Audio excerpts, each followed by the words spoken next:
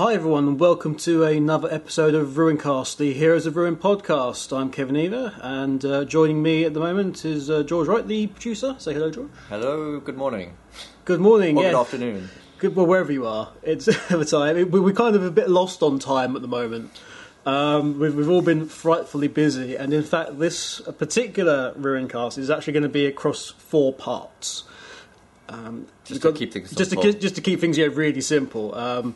It's been very difficult for us all to get in the same room, actually, because we've all been busy doing other things. So we've got George at the beginning here, the most important person at the front, obviously, being the producer. But you or me? Oh.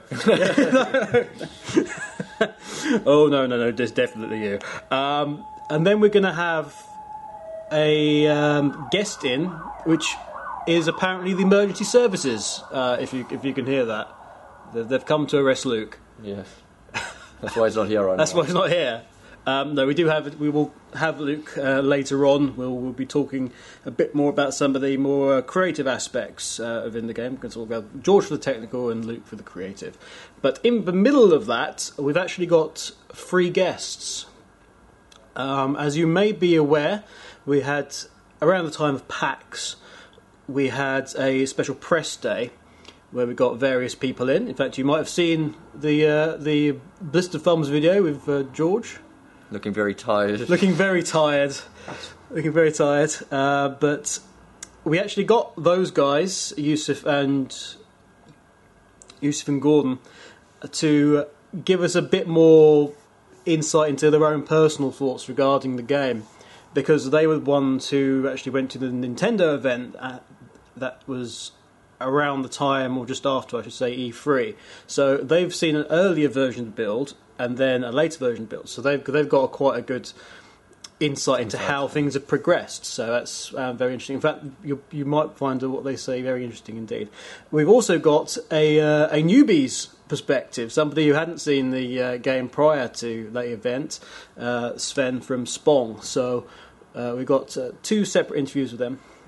But we'll crack straight on with George and his questions. So, what's the first one? The first one, well, there's been lots of chatter about various things. Let's start off with something we get asked a lot, actually, with regard to the balance between N-Space and Square Enix, and who's doing what. We keep having to say this, but Hound of God asked this from the forums, with how Heroes of Ruin came to be. So did Cells just give N-Space an idea and tell them to run with it, or did N-Space propose an idea? Whose idea was it for Heroes of Ruin? Where does the world of Ruin come from? So it started off, we heard the 3DS was coming out. At Square Enix, we wanted to make a game that would be suited for the 3DS, and at the same time N-Space came to us with an idea. So originally it is actually something that was conceived at N-Space at the beginning, but then through time, through us working together, we've sort of evolved that idea. So although it started with N-Space, I think it's kind of a joint effort at the end now. Obviously, if you're asking for the distinguishing, the differences between the two of us, it's N-Space are the developers, so they're the people with the artists and the programmers, engineers, designers, and they're actually creating the game, doing the nitty-gritty stuff. Whereas here we have, Luke, who does the sort of brand side of things, and an external designer, Al, who's been on RuinCast 1, and myself, who sort of oversees that and manages it to a certain extent, and also provides some creative feedback into the process, and making sure that we are trying to make the best game that we want to make. We do get, I get asked a lot on the forums as well, who's doing what, and we often, both of us, get referred to as N-Space, and yes. And to make it perfectly clear, I'm Square Enix, George is Square Enix, Luke is Square Enix. If you see the mods on the Heroes of Ruin site, they are Square Enix, so the site's Square Enix run. So all of that is Square Enix. We're not N-Space. Yes. We're in London. Yes. Yeah. Okay, so I hope that clarifies that for you. Hannah, good. Okay. Now, speaking of packs, we did have some a lot of details regarding some of the technical aspects, and Crash's question actually ties into that. How long will story mode take to finish, and what incentives to keep playing are there after players complete the story mode? So, I mean, it's a difficult one to quantify how long it's going to take to do story mode, because there's so much additional, side quests to do in the game and exploration to do in the game, which you're rewarded for too. I would say, and if you did some of the side quests and you went through the story quest pretty quickly, you'd get maybe around 15 hours just to get through from start to end pretty quickly. So that's only if you're doing like just a few of the side quests here and there. So if you did none of the side quests at all, you'd probably do it a little bit quicker. Yeah, you'd be able to do it quicker than that. But obviously, that's not you playing the game. That's you just trying to finish it as soon as possible. Yeah, there is a difference, guys, between you playing the game and exploring the game and just going raw finish. And of course, you'll miss out on rewards, as you mentioned. Yes, so. And then also, to answer the question about what happens after the game is finished, you can play with your friends. You can help out some of your lower level allies by going into levels with them, helping them out. It'll be different to when you went through it, because there'll be different loot to pick up, and it'll be a different layout. And also, beyond that, if you when you finish the game, you still have your challenge system, which is going to be supported. So every day you'll be able to complete challenges, which will grant you access to new special items. Plus, obviously, with the 4 character classes being very different, how you play the game with each character class is a different experience. So you can always start up a new character. In fact, we recommend that you do. So yes, yeah, they're all great characters. To check it out, because they've all got their own different backgrounds, and as you will see, I won't go into it any further. Okay. Obviously, since the last RuinCast, Nintendo had their Tokyo Game Show and the Nintendo event that was alongside it, where they revealed the extra circle pad. And we got straight in there with a question from Auto Kirby.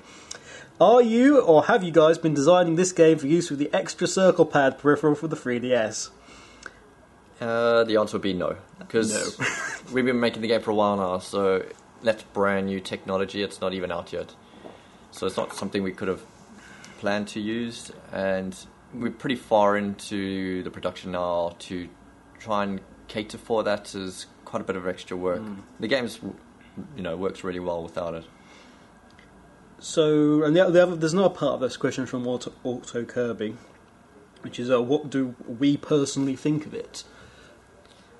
I'd have to try it myself, to be honest. I think in some games it'll be very good. If you're playing a first-person sort of game, I think it'll be very useful. But yeah, I'd have to try it before I really commented on it. Try before you buy. Yeah. From anyone my wants to send me one. from my side, and this is purely a personal thing. I agree with George in that it's a case of we'll have to see how it goes. I can see how there'd be quite a lot of advantages for having the second circle pad. Could probably look a bit better, but it's a case of seeing. We've no idea when it will even hit the West, of course, because this is just for Monster Hunter 700 or whatever it is. 705 S, and we've no idea if that game's coming West or if the peripheral's coming West, because sometimes peripherals don't. So it'll have to we'll wait and see, but it's not in relation to Heroes of Ruin. Now,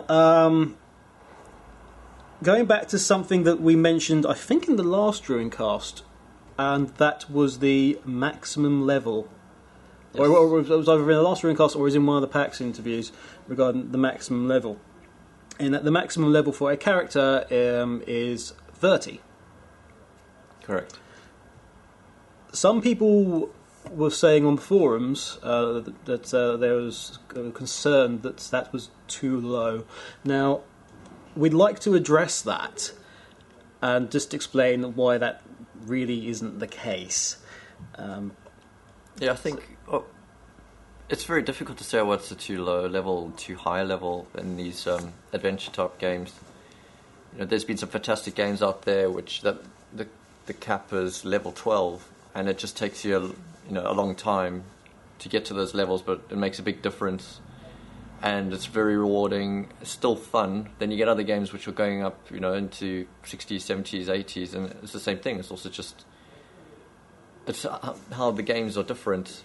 I wouldn't say one game is better than the other because it has a different, max level cap. But saying that, I think 30 is actually quite a good number. Yeah, I mean, some people were saying that it seemed, and they said about this with the playtime that we talked about before, that it was low for an RPG. We have to emphasise again, guys, this is not an RPG. There's RPG tendencies, there's characteristics in there of an RPG, but it is not a straight-out, flat role-playing game. Yes, it's just more adventure-y. It's a mix of all of those three. It's an action adventure with RPG qualities. That's what I've been saying anyway. So I'm going to stick with it. So I mean, ultimately, it's 30 is designed for a full gameplay and getting the full emphasis out of the game. If we could put that number to 50 or 60 or 70 within the same amount of time, and it wouldn't exactly change the game playing experience, would it? So you'd just be, I don't know. It would maybe be because you'd just be leveling. It'd be leveling up. You'd just leveling up all the time really quickly. So. Changing the number and how quickly you level up, but having the same experience wouldn't exactly make the gameplay experience any better. Yes. So, okay. Right. Have another question from Crash. It's another technical one. You like technical ones? Crash likes technical questions. Crash likes technical questions. All right. I would like to know, how many items can each save file hold? And will there be a bank? Will there be a bank, and we'll be able to share items between save files? A couple of people have asked us actually, whether or not we can. So if you find a really hyper-powered Vindicator sword, but you're playing the Savage, say, yes. Are you able to then store that and go into your Vindicator save and grab the sword? No, there will be completely separate games and separate save files, so you can't go into the city somewhere and find a chest or a bank to drop a weapon. It will be there for another save game. So no, that's not supported. Yep. Sorry, I'm going to say as a question, with obviously trading, would you be able to trade that to, say, a friend? Yes. And then they could trade it back to you. Yeah, that's definitely an option. So there is perhaps a way around that for you, but you could get into a multiplayer session with a friend, or someone who's not a friend, but then you're not guaranteed to get it back. I guess even if it's your friend, risk reward. Yeah, you're not going to be guaranteed to get it back. Big emphasis on risk. So yeah, you could play a multiplayer game, meet up with somebody, trade the item, and then quit out your game, start up with your other character, join into his session again, and you could get your the weapon that you want. Hopefully at a good price. Hopefully a good price. Because they could hold you to ransom, of course, and well, I would want some more. The other question was what amount of items in each save file. So like, how big is how big is the inventory? I think is what it's. That's still not entirely defined. It's not small. It's not something that you're going to have to continually like manage going in and out and pick them up. So it's not going to be something like 20 slots or something like that. No. It'll be definitely bigger than that, but the actual number is yet to be defined. Unfortunately, there is a limit because it's based on the cartridge size of the game. Although you'll probably be also looting a lot of things anyway, a lot of lower items, so that will help manage your... Yeah, I mean, it's very... You're not going to want to pick up everything, and the game is built so it's very easy to sell stuff off the floor. If you're standing over it, you can get your quick inventory stat view, and you don't need to go into any menus. You can just sell it straight away. So not too much management required. Menardi Cast says, I would like to know about how the story is told. Will there be several towns in which there are quest givers, or is it more like one very long chain quest? Most of the story is told either in the levels or in the city of Nexus, but the city of Nexus has different districts to it, so you'll venture around and pick up the quest from different people, and at the same time you can pick up your side quests, and then as you sort of turn in a quest you will be exposed to more of the story. Obviously when you defeat or complete specific levels, you'll get additional information or big hits of information. Okay. Earthart asks, does the Ruin part of Heroes of Ruin come from the status of the city, from the language, or is it the world, or is it some other aspect? It's more to do with the characters themselves. They're not your normal heroes. They're more anti-heroes. The reasons why they've come to the city of Nexus in the World of Vale is to...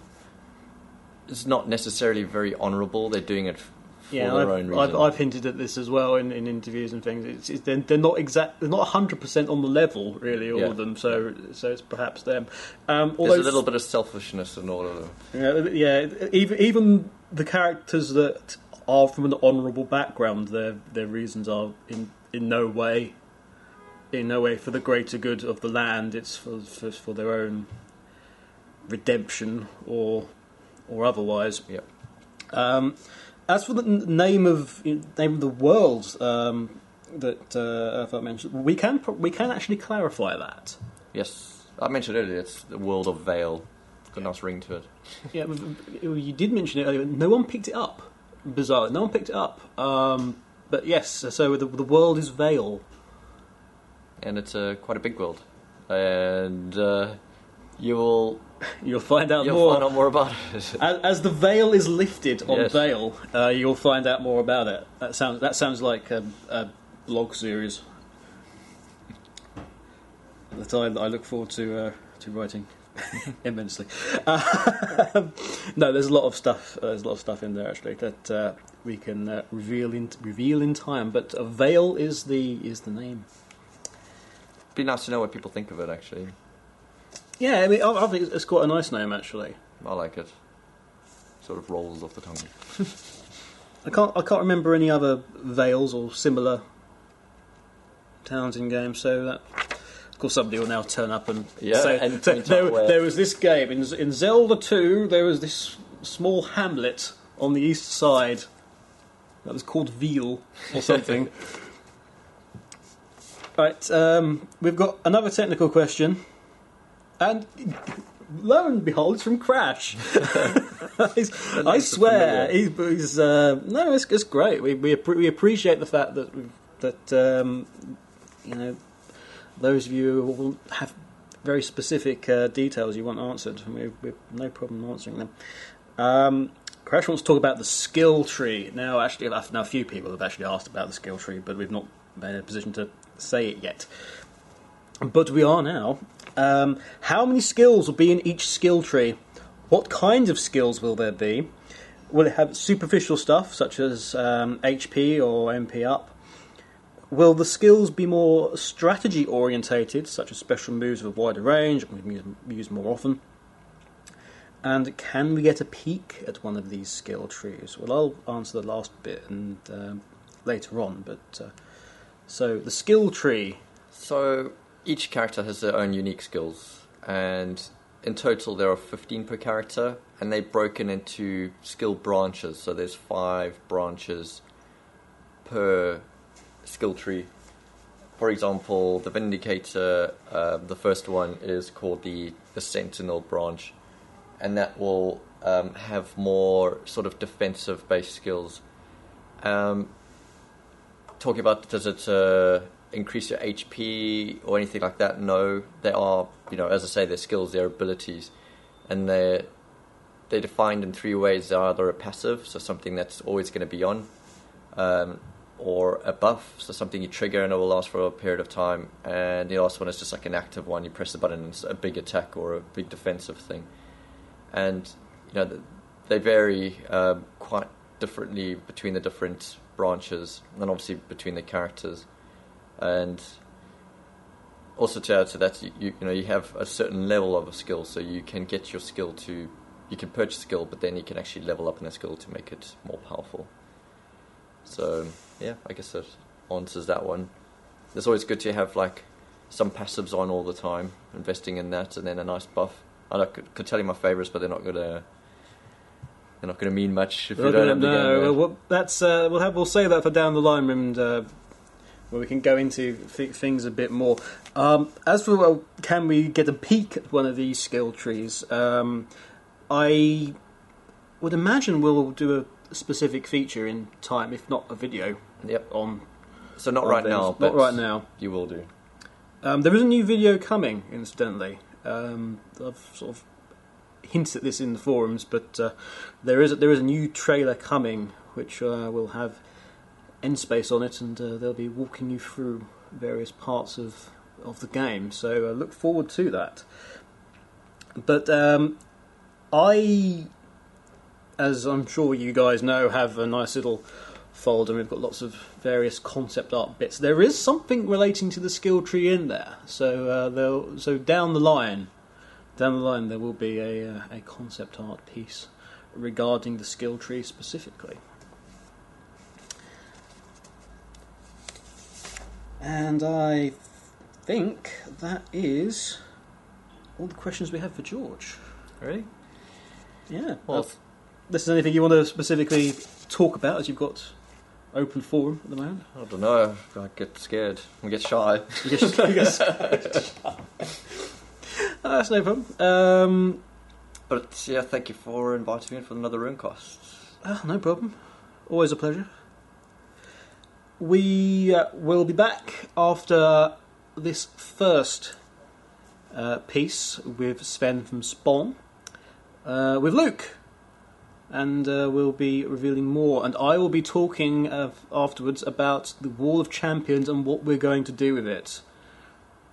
So very exciting. It is actually. It is. It's a lot more going on than you think. So here's Sven from Spawn and his experiences as a first-time player of Heroes of Ruin at the PAX event.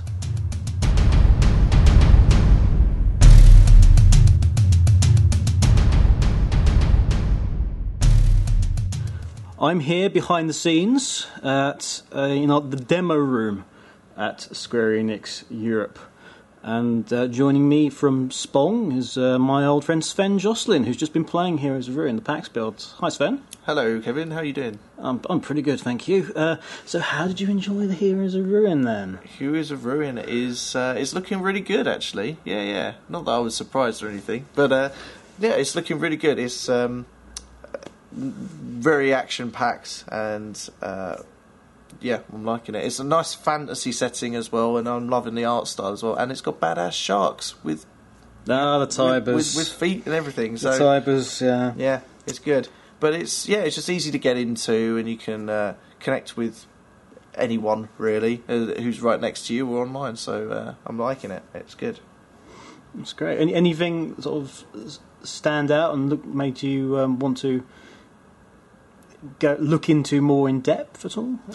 Yeah, I definitely like the look of the world. Actually, the actual what's the world called? The world itself. We hesitate to use Ruin because although Heroes of Ruin would insinuate that Ruin was the world, but it's not necessarily the name of the world is Ruin. Okay. Well, either way, what a poor name that is. But the actual, I mean, you've got the base city's the city of Nexus. Right. The level you played was you were the Coral Tombs earlier, and that actually on several different levels and it's very different either way. But yeah, it's beyond many action/multiplayer RPG action games that I've played in the past. So battling on a pirate ship that's quite untoward in a coral cave is quite nice, and the art design is something that's quite striking as well. And I quite like the imaginative enemies that you face as well. So. And I do recall you did have to run away in terror at one point. Your character from Captain Skullrot. Captain Skullrot was quite a nice chap, wasn't he? He was very pleasant. He offered you for a cup of tea and a slice of your skull. Offered me tea and unfortunately not something to eat, but instead he made me run away in terror using a weird spell that he has, which wasn't very nice. I think the idea of that was to disperse all your men away so that you whittle a 4-man party down to 3, 2, 1, and then all of a sudden you're knackered. So, it got me several times, and it wasn't pleasant. But I nobbled him, so don't worry about that. He won't forget you in a hurry. Yeah, he won't, because he's dead. He'll never forget. Well, he's dead anyway. He's a He'll never remember or forget again. He'll never forget. No, because his skull's just rotten. So it's... Exactly. Well, I think the clue's in the name, really. Captain Skullrot. We're clever like that. Yeah, very nice names. Anyway. You can read Sven's preview and what he actually thought, as opposed to what he was telling me. It'll be more coherent than what I'm actually saying right now, because my brain's frazzled at the moment. But I do like the game. His brain's gone OTT on Heroes of Ruin. This is good. He's able to rend video game journalist brains to mush by its awesomeness. Like a spell from Captain Skullrot, my brain is mush. Captain Skullrot. He's our hero. Yeah. If you're dead and a pirate, he'll bring your party down to 0. You should use that. Gonna rend your spleen asunder. Watch out for treasures that you'll loot and plunder. Yeah. Anyway, we will stop this, but go on Spong.com. Yeah, why not? www.spong.com for all my witterings. And also for Heroes of Ruin. And at Sven_Spong for all your twitterings. Yes, I like it. Thank you. Yeah. Free plug. Thanks, I like that. There we go. And there's also the @spong.com Twitter feed as well, so check it out. Anyway, Sven, thanks for coming in. My pleasure, Kevin. And my pleasure. Look forward to seeing you very soon. Yeah, and looking forward to seeing more of Heroes of Ruin, so thanks for inviting me.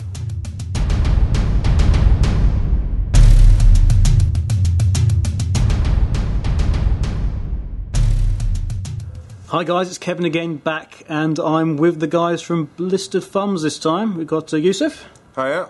And we've got Gordon, the man you never see because he's always behind the camera. Yes. But he has a voice at last. It's here. I do indeed. Indeed. But when he's allowed to speak. When he's allowed to speak. Yes, mister. Has he got a note? Has he got He's got a note from his mum. Yeah. Yes, I do. And from my psychologist. I see. So, as a psychologist, naturally they're both completely suitable for talking about Heroes of Ruin. Of course. So, both you guys have actually played Heroes. Tell me what your opinions of it, because obviously Yusuf, you played the more recent build today. Yeah, what I played today was a completely different thing to what we saw earlier. The game's obviously been updated some more since we last saw it, but I was impressed last time. So this time I even sent out a Twitter note earlier in the week saying this might be the game that the 3DS actually needs, because I don't think there's quite the quality on the 3DS it needs right now. And this game really looked like a lot of fun. It was when Gordon played it the first time, I was hungrily looking over the shoulder trying to get some gameplay in, because I like hack and slash top down sort of games, and I love the fact they've streamlined everything onto simple control methods, and so the game doesn't become bogged down with inventory systems. It's all about getting in, playing the game, and easily playing the game with multiple people. I really like the title, and from what I've heard, the best is yet to come. So that's great. Gordon? Well, when I played Heroes of Ruin at the post E3 conference, it was sort of a return to the first game I ever played, which I played properly, end to end, constantly. It was the first Diablo game. I'm sure everyone else you've spoken to has made the comparison. But what you've done with the new version, as Yusuf said, you've streamed it down. It still has the complexity of playing a console game, but with some of the simplicities you get from a mobile phone game, which is, of course, at the moment all the rage. Everyone's playing the games on their iPhones, their HTCs and so on. And you've managed to sort of speed up the process of playing the game, if that makes sense? Yeah, I know the dev team and the sales guys, we're all very concerned that it doesn't get bogged down in go through my inventory and sort all this out, and be fluid. Fluid is the word we're using a lot. So I mean that's great. Honestly, Yusuf, you actually played the multiplayer aspect of it today, which you didn't play last time. You were playing with Rory, one of our guys from PR. So how did that change for you? It showed me that I'm better at Rory than the game because he died. But he did die. He did die, which is unfortunate. Well, he's played the game multiple times. He's played time, but that was he didn't know where he was going because of the regenerating. I'm sure he had tired fingers because he's been playing all day. He has been playing all day.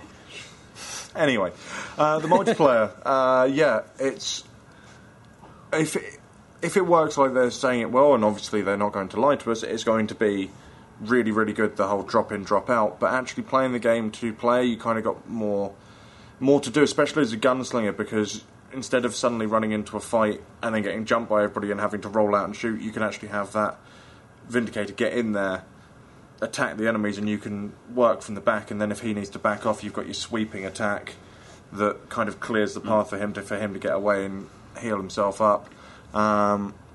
It sort of changes the dynamic of the game, and actually it somehow manages to switch from being a very good single-player game to being a multiplayer game without just feeling like tacked on. It feels like it should have been there in the first place, and yet changes the way you play the game completely. I mean, you mentioned the whole sort of help aspect.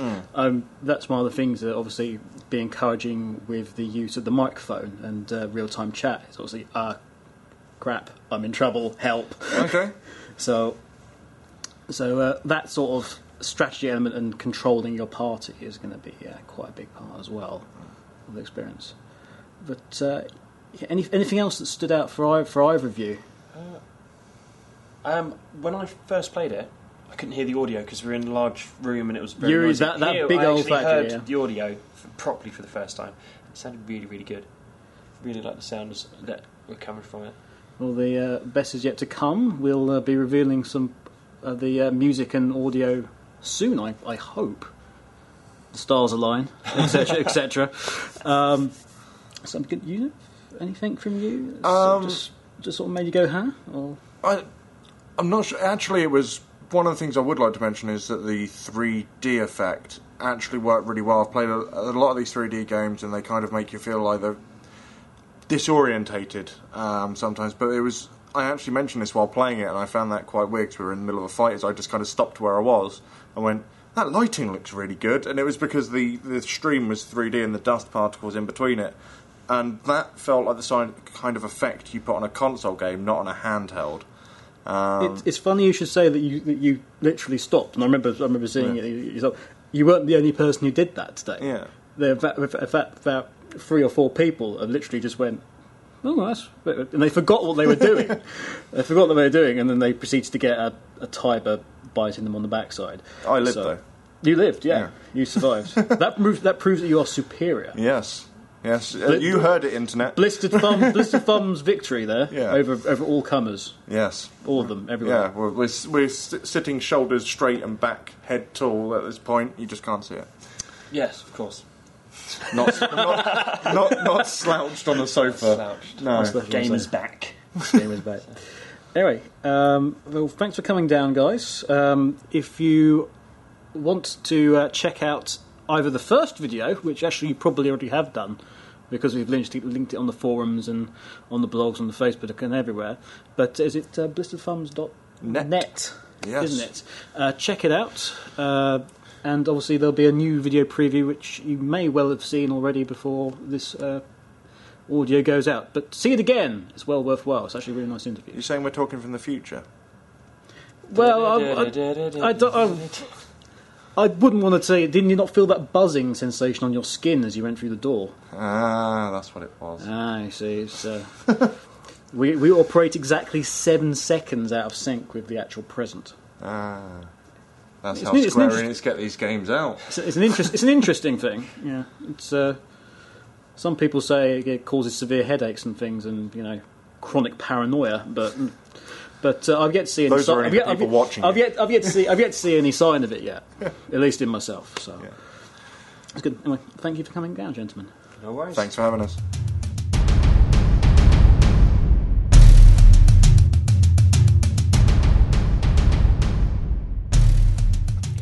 And we're back. We may sound like we're in a slightly different location. That's because we are.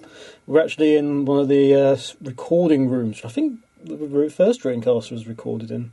I have a feeling it was as well, because Mike made a lot of silly noises. Mike made lots of silly noises. Yeah, this whole that room, sounds like Mike. This whole room is soundproofed, so yeah. No one could do it. No one could hear. Yeah. Well, no one could hear up until the point that they realised that the soundproofing wasn't entirely soundproofing. Anyway, I'm here for part 4 of our RuinCast multi-person spectacular. And as you can hear, I've got Luke with me. Hello.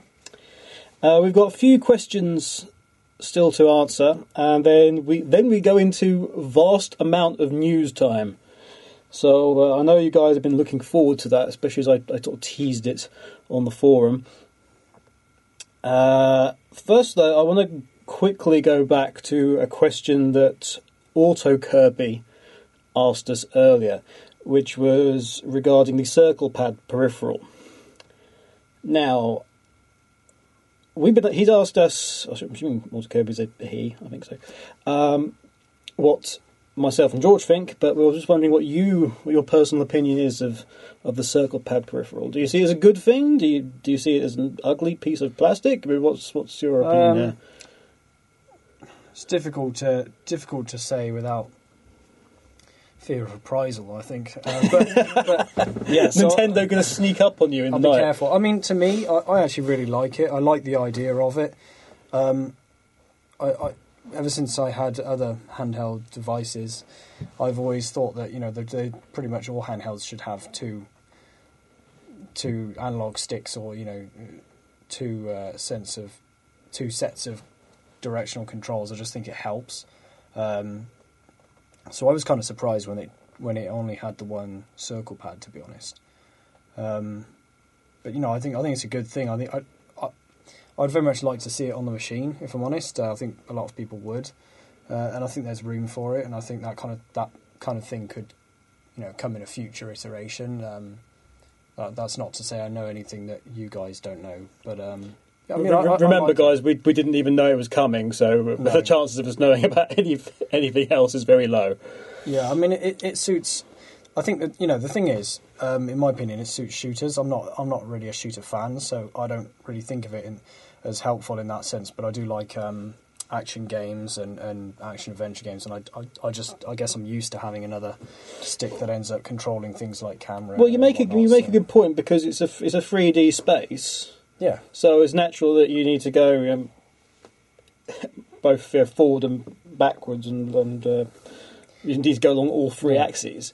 I mean, there's definite uses for it. I don't think it's essential, and I find it really odd when I see comments like, "Oh, this means the 3DS can compete with the Vita," or I find comments like that really strange, because I don't judge a machine on like kind of how many buttons it's got. I mean, it just reminds me of old systems controllers with tons and tons of buttons, and they would it didn't do them any favours. So I don't necessarily think that a handheld should be judged by how many circle pads it has, or how thick the whole thing is to hold when it's attached. But I mean, I find it interesting. So I think it's pretty cool that they've brought it out, and that games are starting to take use of it. But it's interesting to see what happens, and whether it will become, whether all games will adopt it, or whether it will become an optional, a fully optional accessory so that most games have sort of a couple of control schemes. I don't know, but I quite like it myself. It looks a bit bulky, but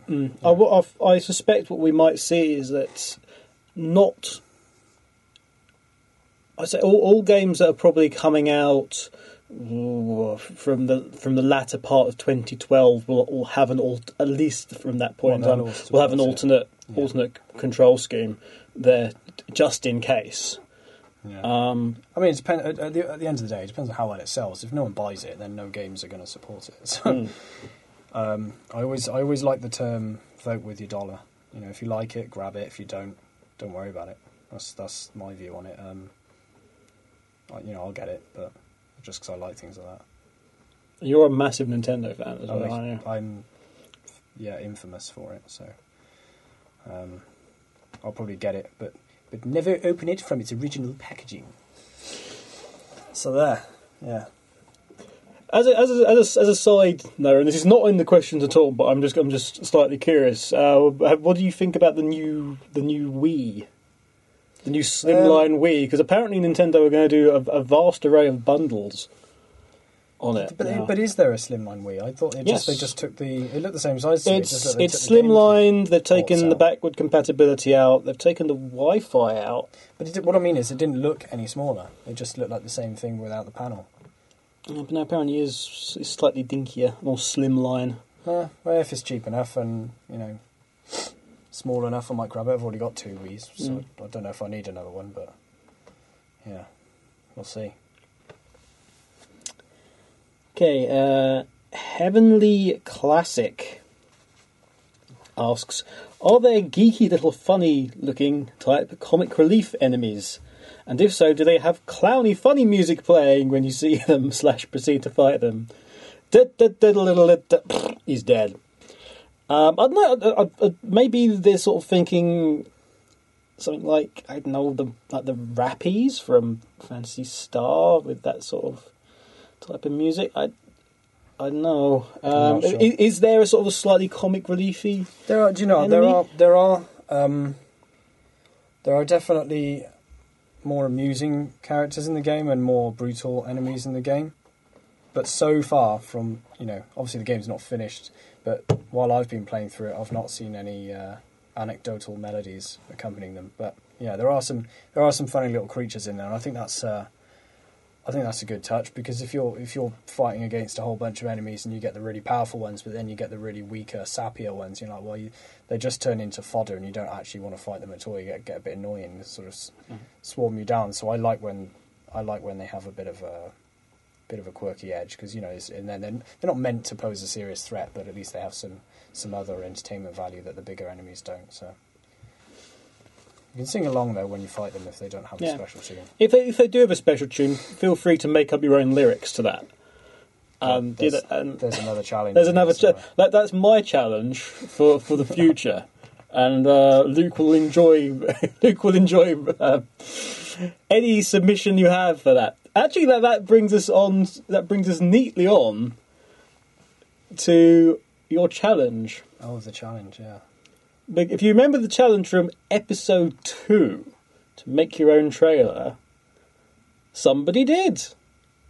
Somebody actually did. Super Ducky, I believe was the name. Yeah, good old Ducky. Everyone has seen that trailer, by the way. Everyone has seen the trailer. Everyone from Cells has, anyway. Yeah. Most of the subcontinent has. Yeah, and it was interesting to gauge some of the responses. We're thinking of scrapping the entire game and doing it in that graphical style. Well, it works for some games. It does. Yeah. Can't think of one at the moment. Top of my head. I can. You can. Yeah. I played Toonstruck as a child, and the bosses were done in this. You had these 3 henchmen, and they were done in kind of sketch form. Okay, they had one had a mouth gun or thing, and one had glasses, and one had I can't remember I can't remember exactly, but ears. That was it, big ears. But they were all drawn in like a sketch form. So are we saying that he may have actually? He may have cheated twice. Cheated twice. No, he's used the structure of the trailer. He may have copyright infringement on somebody else's design. Do you know what I liked about? Do you know what I liked about that trailer is that It was made out to be very spontaneous. In that, I saw their note that said, "Oh God, why am I uploading this?" But Yeah. right now, it's one thing to grab the soundtrack and to grab the format. That's actually quite quick, and that didn't require much thought. And that that's fine. That's fine. It was never meant to be fully serious, of course. But what I'm now picturing is Super Ducky sitting down at a table, deliberately drawing characters, and thinking to himself, "Oh, this one's gone slightly wrong, but I'm going to have to run with that now and turn him into a strange feline jester." It's the Vindicator. Yeah.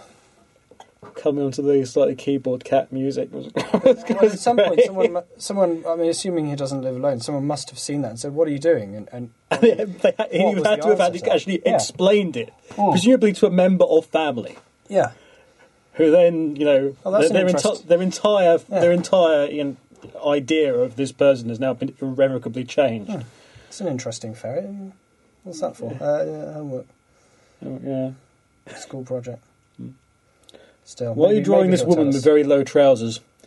I thought even though the effort was downplayed by Super Ducky, it showed a considerable. We really did enjoy that. Yeah, and we did think that was really cool. Okay.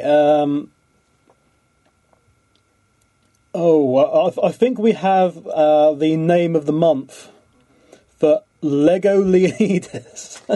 Lego what? Lego Leonidas. Lego Leonidas, sorry. I think that's our name. Well, we haven't got many other questions, so I think it is. It's congratulations, you win that title. Go bow down to Froglord.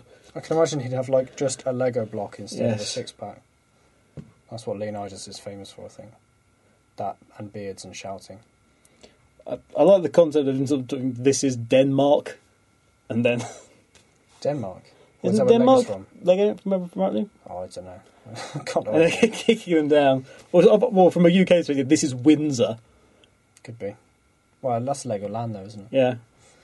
There's Lego lands everywhere. Legoland is like Legoland the Alexandretta, Alexandria of its time. I've never been to one, but I'm hoping to.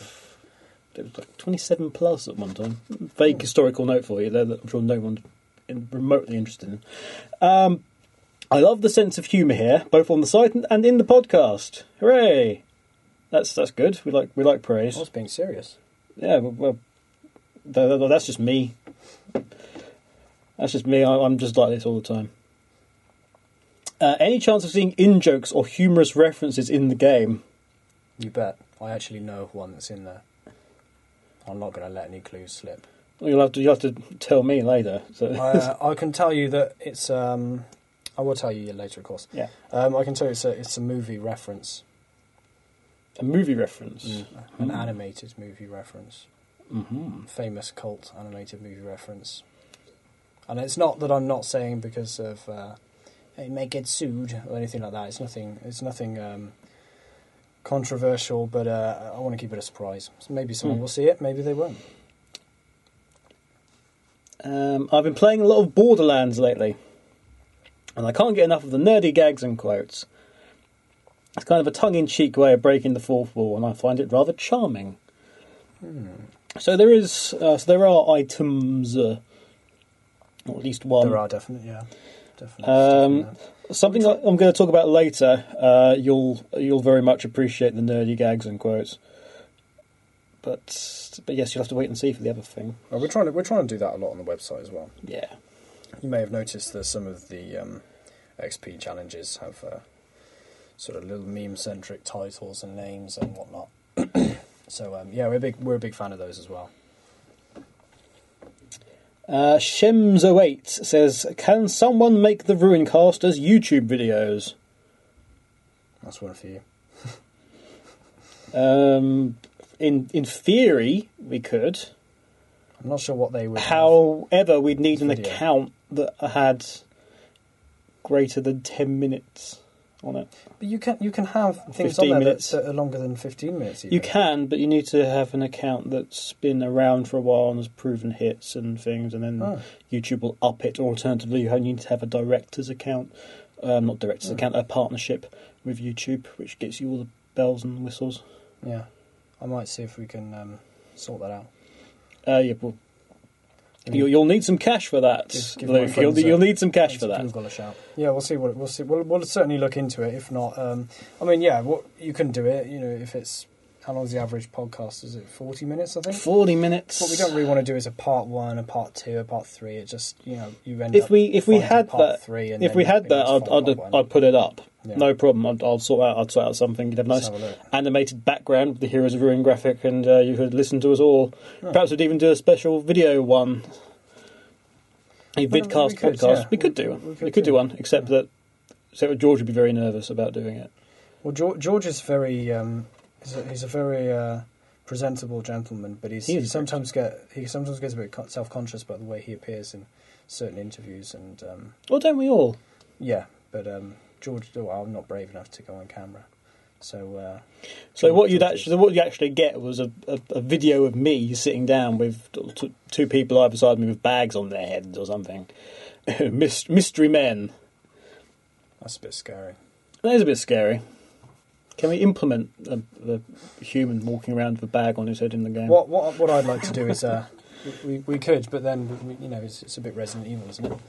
We'd what I think we could do, for example, is stick the podcast on YouTube and then just have, say we're talking about screenshots at the time, then we could show them something like that. But we'll certainly look into it. That would be good. Yeah, it's definitely something we want to do. Yeah, so we will look into it. Is the answer there? And that's not a polite way of saying no. It's literally is a we will look into it. Auto Kirby asks again, are you or would you consider releasing a soundtrack of the game, either with the game itself or sometime after? Heck yes. That'll be nice. That, of course, is something we can discuss on the next show, which will be with Sasha Putnam, who is the composer for the Heroes of Ruin soundtrack. And we've got, composer. Yes, indeed, multi-award winning, multimedia, of all sorts of things, television, radio. That is awesome. Movies. I actually do think we're very lucky to have Sasha on the project. I think it's a big win, and listening to all the stuff that he's been recording and providing so far, I think some beautiful stuff. Yeah, and with any luck, you'll actually be able to hear a piece of music from Heroes of Ruin on the next podcast, because we will be interviewing him. So please go on to the forum, and there is a thread already. It's been active for a while, but please get your questions in specifically for Sasha, because we'll do a big interviewee piece, and that's all him next time round. So look forward to that. But we'll see about talking about the soundtrack and what goes on. In fact, you probably go back a bit to a Heavenly Classics question regarding sort of comic relief music. We can ask if there's something in there that's slightly more light-hearted, shall we say. But there's already some really good questions about how is the music dynamic and all these other things. Is it based on location or enemies or just the general area itself? Well, let Sasha answer those. Well, let Sasha answer those, indeed. Right. Just a quick thing, as I'd mentioned the forums, there is a forum competition going on at the moment. If you are in the forum and you make a nice post, and this is in the RuinCast sub-forum or the main Heroes of Ruin sub-forum, I'll be looking there. Okay, if it's a really good post, you will win a poster. And it's the same type of poster that we were giving away on the Facebook competition a little while ago, a few weeks back. So keep those posts coming in. I've already given out one. I'm pretty certain Hound of God won one of them. Is that when he? It's a really nice post. When he transcribed the podcast? No. Besides, he wouldn't have known if he'd won. So what constitutes an excellent post? An excellent something that makes a very valid point. I mean, the Facebook ones we gave away were a mixture of we gave away ones that were obviously very supportive for Heroes of Ruin. There's some posts, although that's by no means a guarantee. I mean, I also gave one away from somebody who completely disagreed with something that we were saying, but made a very good point in doing so, and debated it properly. So it's not it's not there just for you to just It's be not, overly sycophant towards us in order to get some merchandise. We want you to make good points and debate items. If you're concerned about something and you've got a good reason, then that might get you something. If you're overly pleased with something and you think that something we're doing is really, really good, that again may get you something. So is it just a good quality forum post that's not, one line long with a smiley face? good old-fashioned contribution. Contribution. Okay. Simple as that. So you've got by the time this goes out, you'll have, let's say, about half a week to a week. So, and it's not it's not limited to. No, there's no limit on them. Cool. Really, I can give away as many or as little as I like, but it's all up to quality. You'll know if you've won a poster, by the way, because there'll be an edit or a post underneath your post, which will actually say "poster winner." That's nice. That is nice. From a moderating point of view, so you will know, and I'll do a little post on the front page as well, just to let people know who actually did win. But yeah, but Hound of God 1 was really nice. It's a shame I don't have it here. Actually, it was great. Okay. It's time to get into the big news, okay? So we've actually got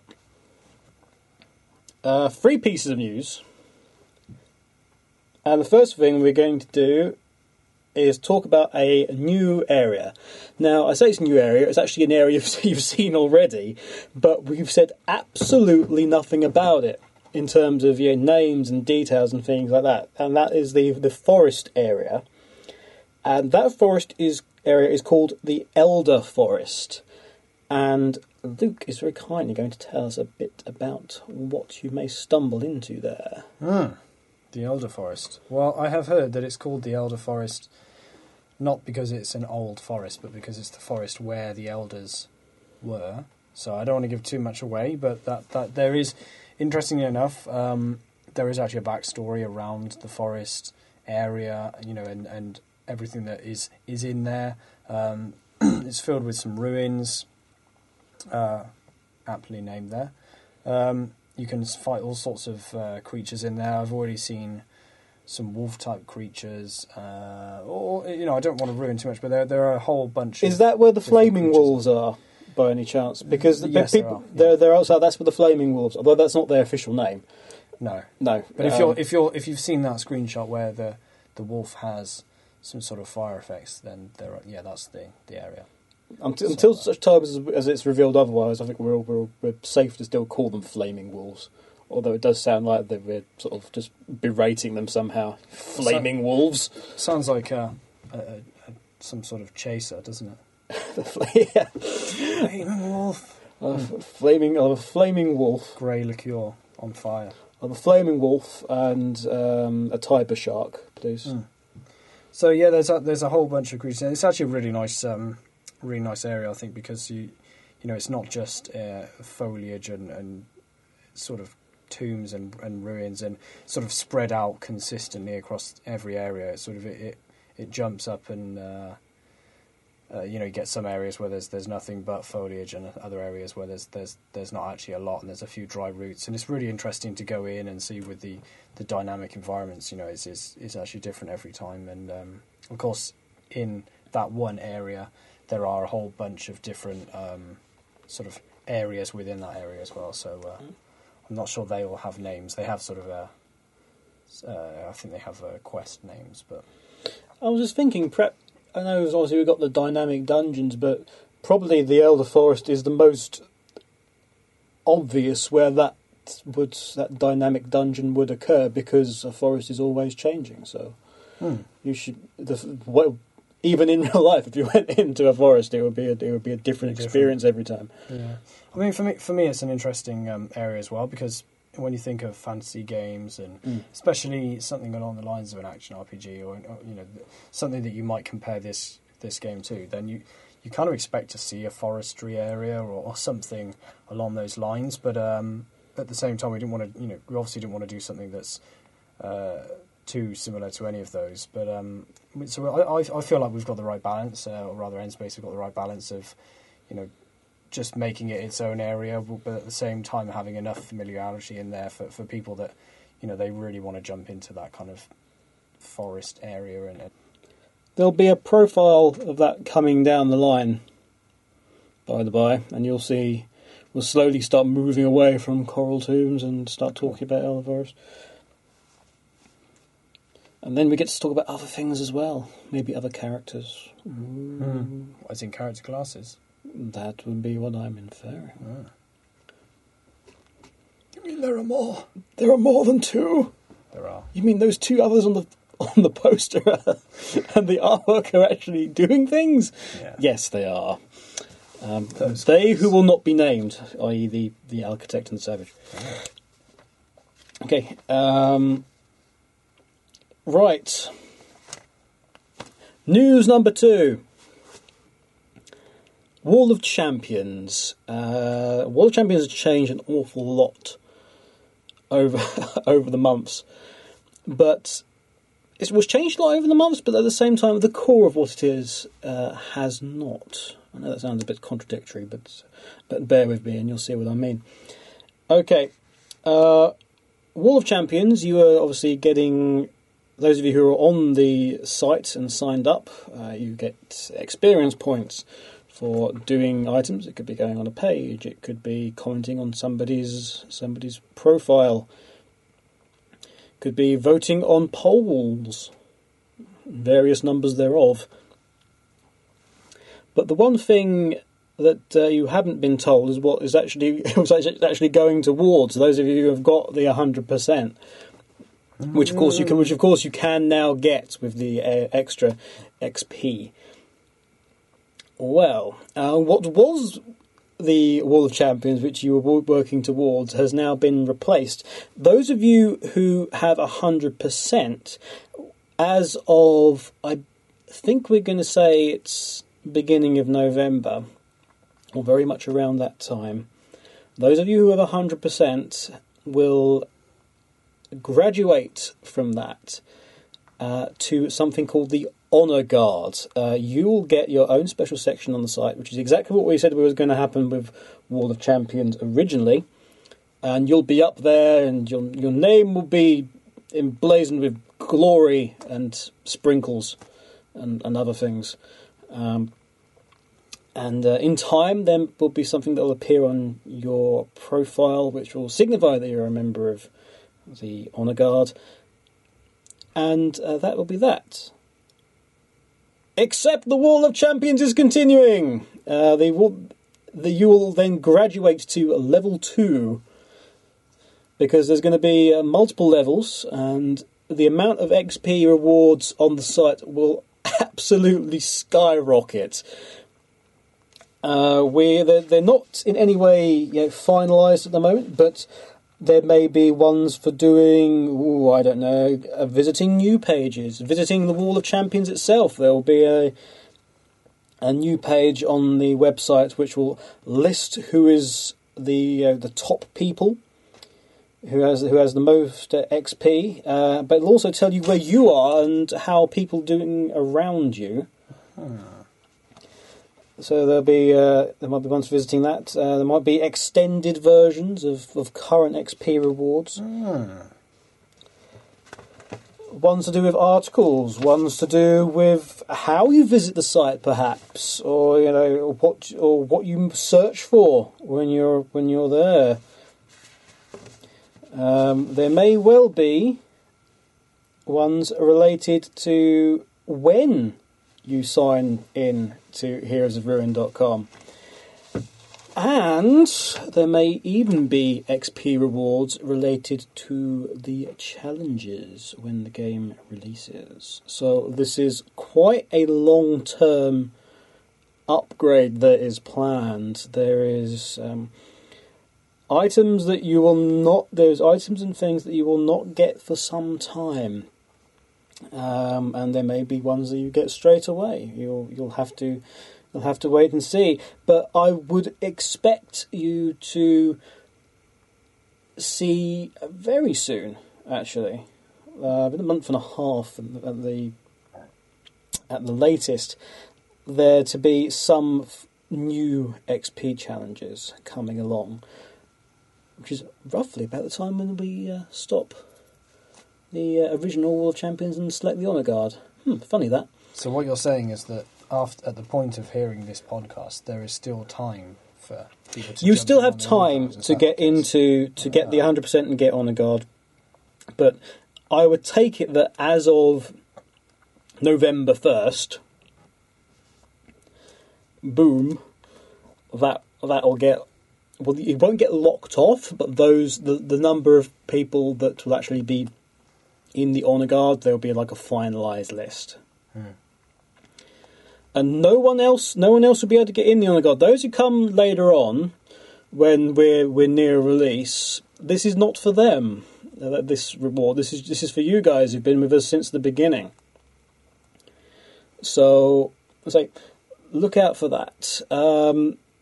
If you're listening to the Nintendo Life podcast, which I did very recently, I may have let slip a potential name for one of the upcoming XP rewards. So there's a reason to tune into that. It's quite an obvious one actually, but I don't tell you what it is exactly. But for those of you who like to hunt down the details, there's something there. Do you know what? I'm really surprised and really pleased to see that some of the, if you look on the homepage and it says latest challenge and it says something like Buckaroo, I'm really amazed at how people are able to figure out what they are and what you need to unlock them, because I've been really rubbish at it. Oh, we've got some doozies coming down the line. We really have. Those of you who like the funniness and the pop culture and all sorts of things, there's more ones for me. This is all assuming that these names actually go through the approval process, and some may change, some will not. But there's ones relating to songs, ones related to films, ones relating to anime, ones relating to the internet. There's some in-joke ones that you guys may appreciate. Some will be obvious. Some will be what the heck were they thinking. But I had so much fun writing these guys. You've got no idea.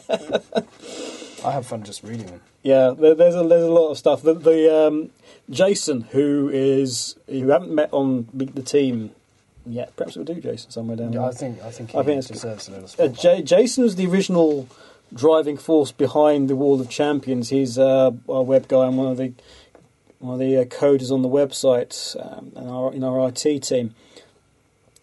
He loves these, so there's going to be you're going to have lots of fun, and there's going to be things coming up on latest challenge which you're going to go, what?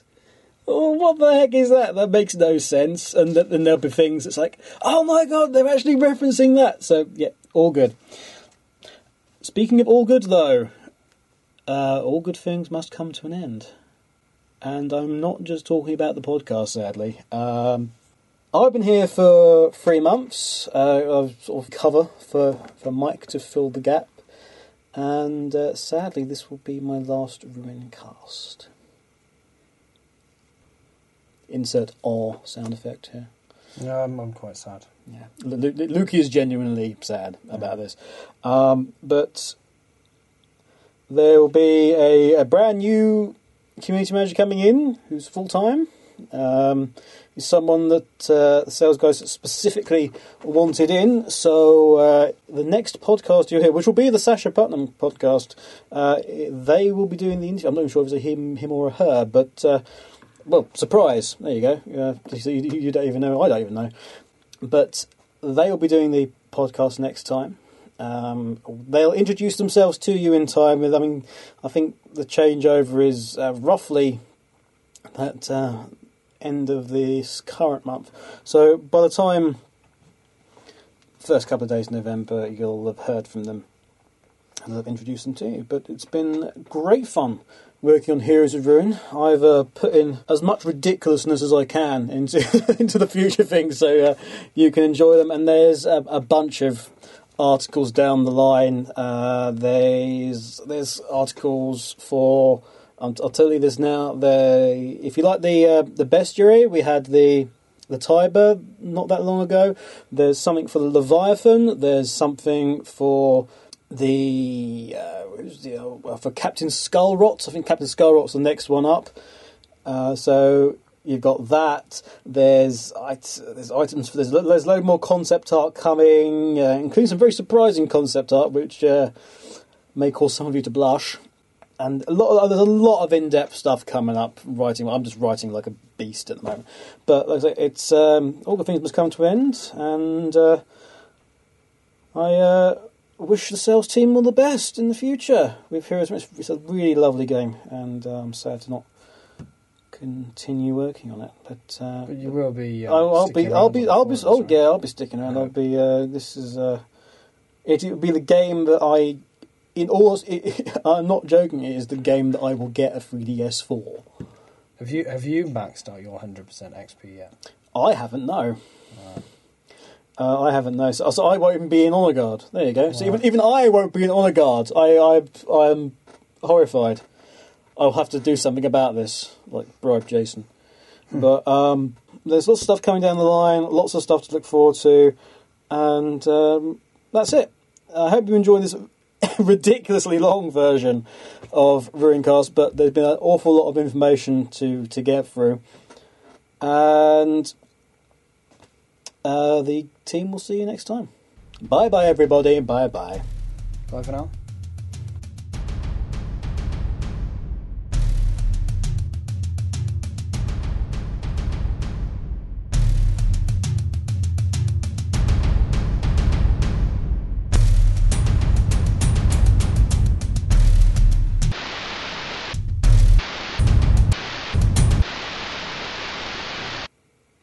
Put some crying noises in here. Perhaps I will. Kevin had been working on the Heroes of Ruin side for quite some time. Oh, God. He implemented a set of challenges and even some bestiary elements. Some brilliant articles went up. But after some months... We should put it in. It's either that or na hey, goodbye. I don't know that one. No. We've stopped recording though, haven't we? No, we're still recording. I might put that in like after the end music. Quite genuinely, it's sad to be seeing you go, but you have to stick around. I'll be about.